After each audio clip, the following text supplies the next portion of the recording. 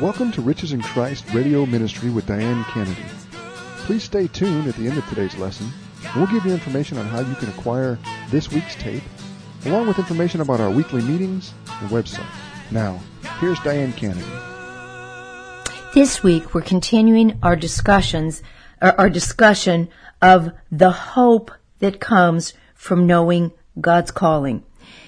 That phrase is found in a prayer that Paul prayed for Christians, that we would know what is the hope of God's calling, or the hope that's given by God's call. God, before He ever formed the earth, chose us to become His sons and daughters through faith in Christ.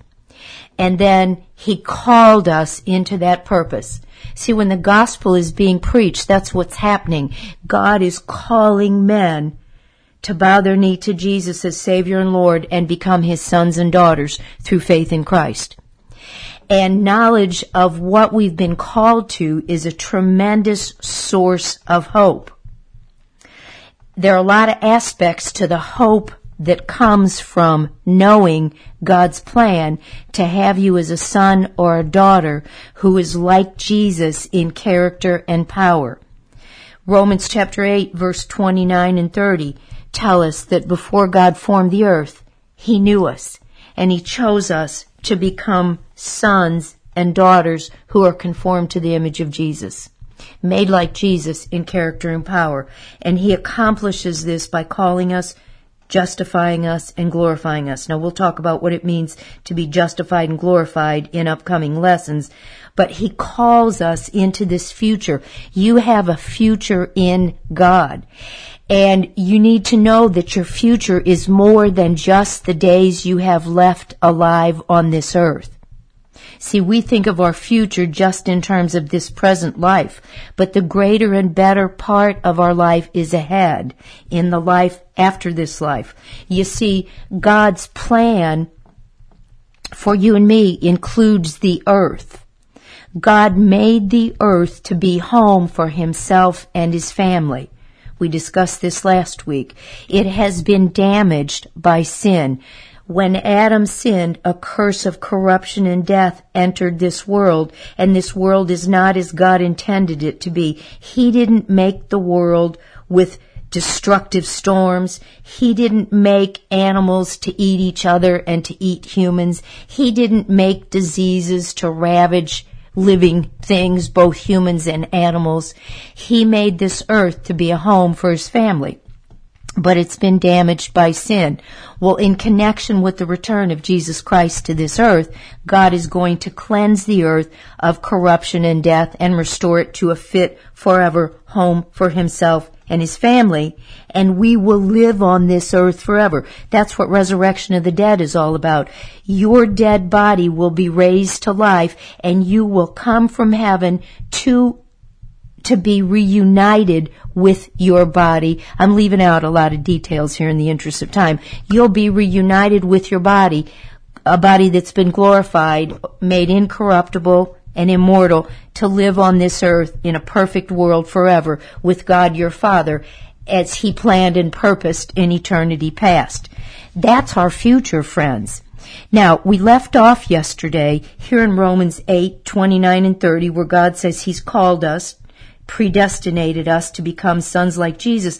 But we said that promise is preceded by Romans 8:28. Everybody knows Romans 8:28, that all things work together for good to those who love God, to those who are called according to His purposes. Well, what purpose? We're called to become sons or daughters like Jesus, and we're called to live with God forever in this world, restored to what it was always meant to be. But right now, the world is not as God intended it to be. It's under a curse of corruption and death. Therefore, life in a sin-cursed earth is very challenging. And if you don't know two things. Number one, the world is not as it was meant to be. God is not behind all this chaos. But number two, this is the second thing you need to know. God is able to use the harsh realities of life in the pig pen and cause Him to serve His purpose of gathering a family. Yesterday we talked about how when the prodigal son left home and ended up in the pig pen, because of his choices and behavior. That wasn't the Father's will for him. The Father's will was that he come back home. And we further pointed out that the prodigal's father didn't follow him to the pig pen and fix it up so the guy could live happily ever after, separated from him. No, the father wanted the son to come home, and the harsh realities of life in the pig pen woke him up and brought him back to Father's house. Right now, God's number one purpose is not to make this life the best part of your existence. See, we still live in the pig pen. Even though our hearts have gone back to Father's house, we still live in a fallen world. But Romans 8:28 is a promise to us that he is able to take the circumstances of life in a fallen world and cause them to serve his eternal purposes.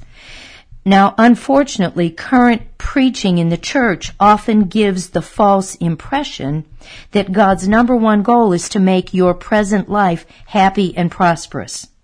Now, of course, God wants you to have as good a life as possible because he loves you, but there's no such thing as a problem-free life in this sin-cursed earth.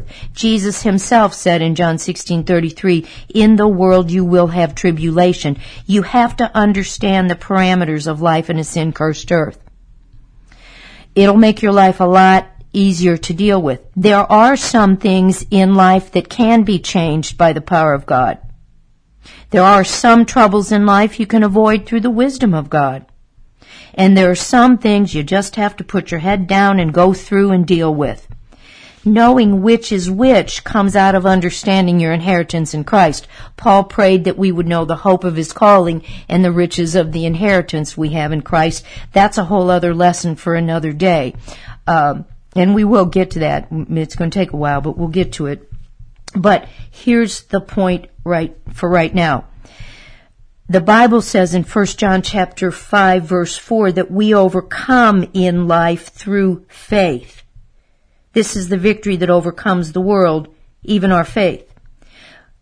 We have to overcome in this life because there are challenges. Jesus said, "In the world you will have tribulation, but be of good cheer. I have overcome the world." We said earlier in the week and last week that Jesus lived on earth as a man. He's fully God and he's fully man, but on earth he didn't live as God. He lived as a man in dependence on God as his Father and showed what it looks like for a son of God to live in victory in this life. And when he says, "Be of good cheer, I've overcome the world," he's saying, I've shown you how humans can walk in victory in this life. And through faith in him, we can do the same. Now that's a whole lesson for another day. But my point for right now is this. We overcome in life through faith, but so much of what we call faith is nothing more than fear masquerading as faith. Have you ever heard somebody say, "Just don't say you're sick and you'll be all right"? Well, that's not faith. That's fear. That's coming out of fear. If I just don't say it, I won't die. I won't die of cancer. That's no different than keeping a rabbit's foot in your pocket for luck. Now, I'm not criticizing anybody or faulting anybody, but strong faith comes out of understanding that there's more to life than just this life. It removes the fear that comes from that nagging issue that all of us have to face.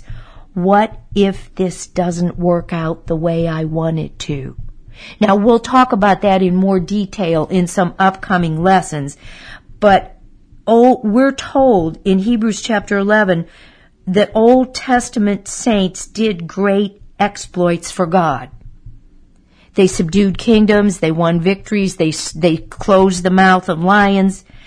But Hebrews 11:33 tells us that they all had the mindset that we're only passing through this life as it is. We could do whole lessons on this. They were able to overcome in life's challenges because they had the mindset that I'm only passing through this life as it is. And even if it doesn't work out like I want it to, it's all going to be okay. See, the Apostle Paul knew he was part of and had a purpose and a place in God's eternal plan. He knew he was part of God's eternal plan, and he knew he had a purpose and a place in it. And that knowledge gave him faith and confidence and courage in the face of life's hardships. If I drop down a couple verses here in Romans chapter 8, Verse 37, Paul says, in all these things we're more than conquerors. Now, I'm not going to read the whole passage in the interest of time, but from verses 35 through 39, he gives a comprehensive list of physical, emotional, and spiritual issues that arise in life. He talks about famine. He talks about persecution. He talks about nakedness. He talks about danger. It's a comprehensive list of the kind of issues we all face in this fallen world, and he says we're more than conquerors. And as we read it, we see that Paul refers 3 different times to God's love in this passage. And he states clearly, nothing can separate me from God's love. Now, as Paul revealed many details about God's plan to have a family, he said the motive behind it was God's love.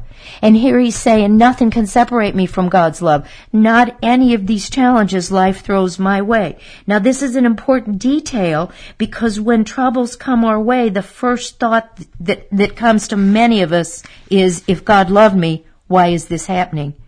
Well, to rightly answer this question, you have to learn to look higher than the present moment, beyond the present trouble to your past and to your future. You have to recognize that there's more to life than just this life. And nothing can separate you from God's plan and purpose for you, which is to have you as a son or a daughter fully transformed and living with Him in a perfect world, this world made new.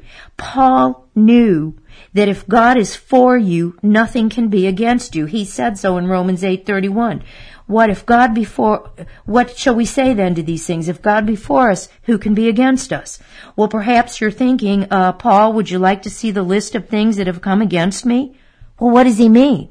All kinds of things come against us in a fallen world, but all of it is temporary, and all of it is subject to change by the power of God, either in this life or the life to come.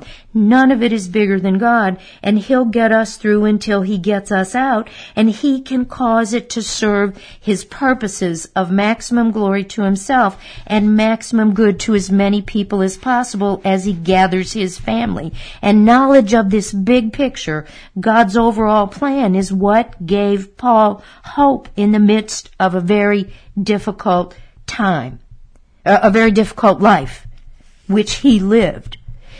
If that's the context in which he made the statement, if God is for us, nothing can be against us. He saw himself as a conqueror in life's hardships because he knew that nothing could separate him from God's plan, and it gave him a future and a hope. More tomorrow.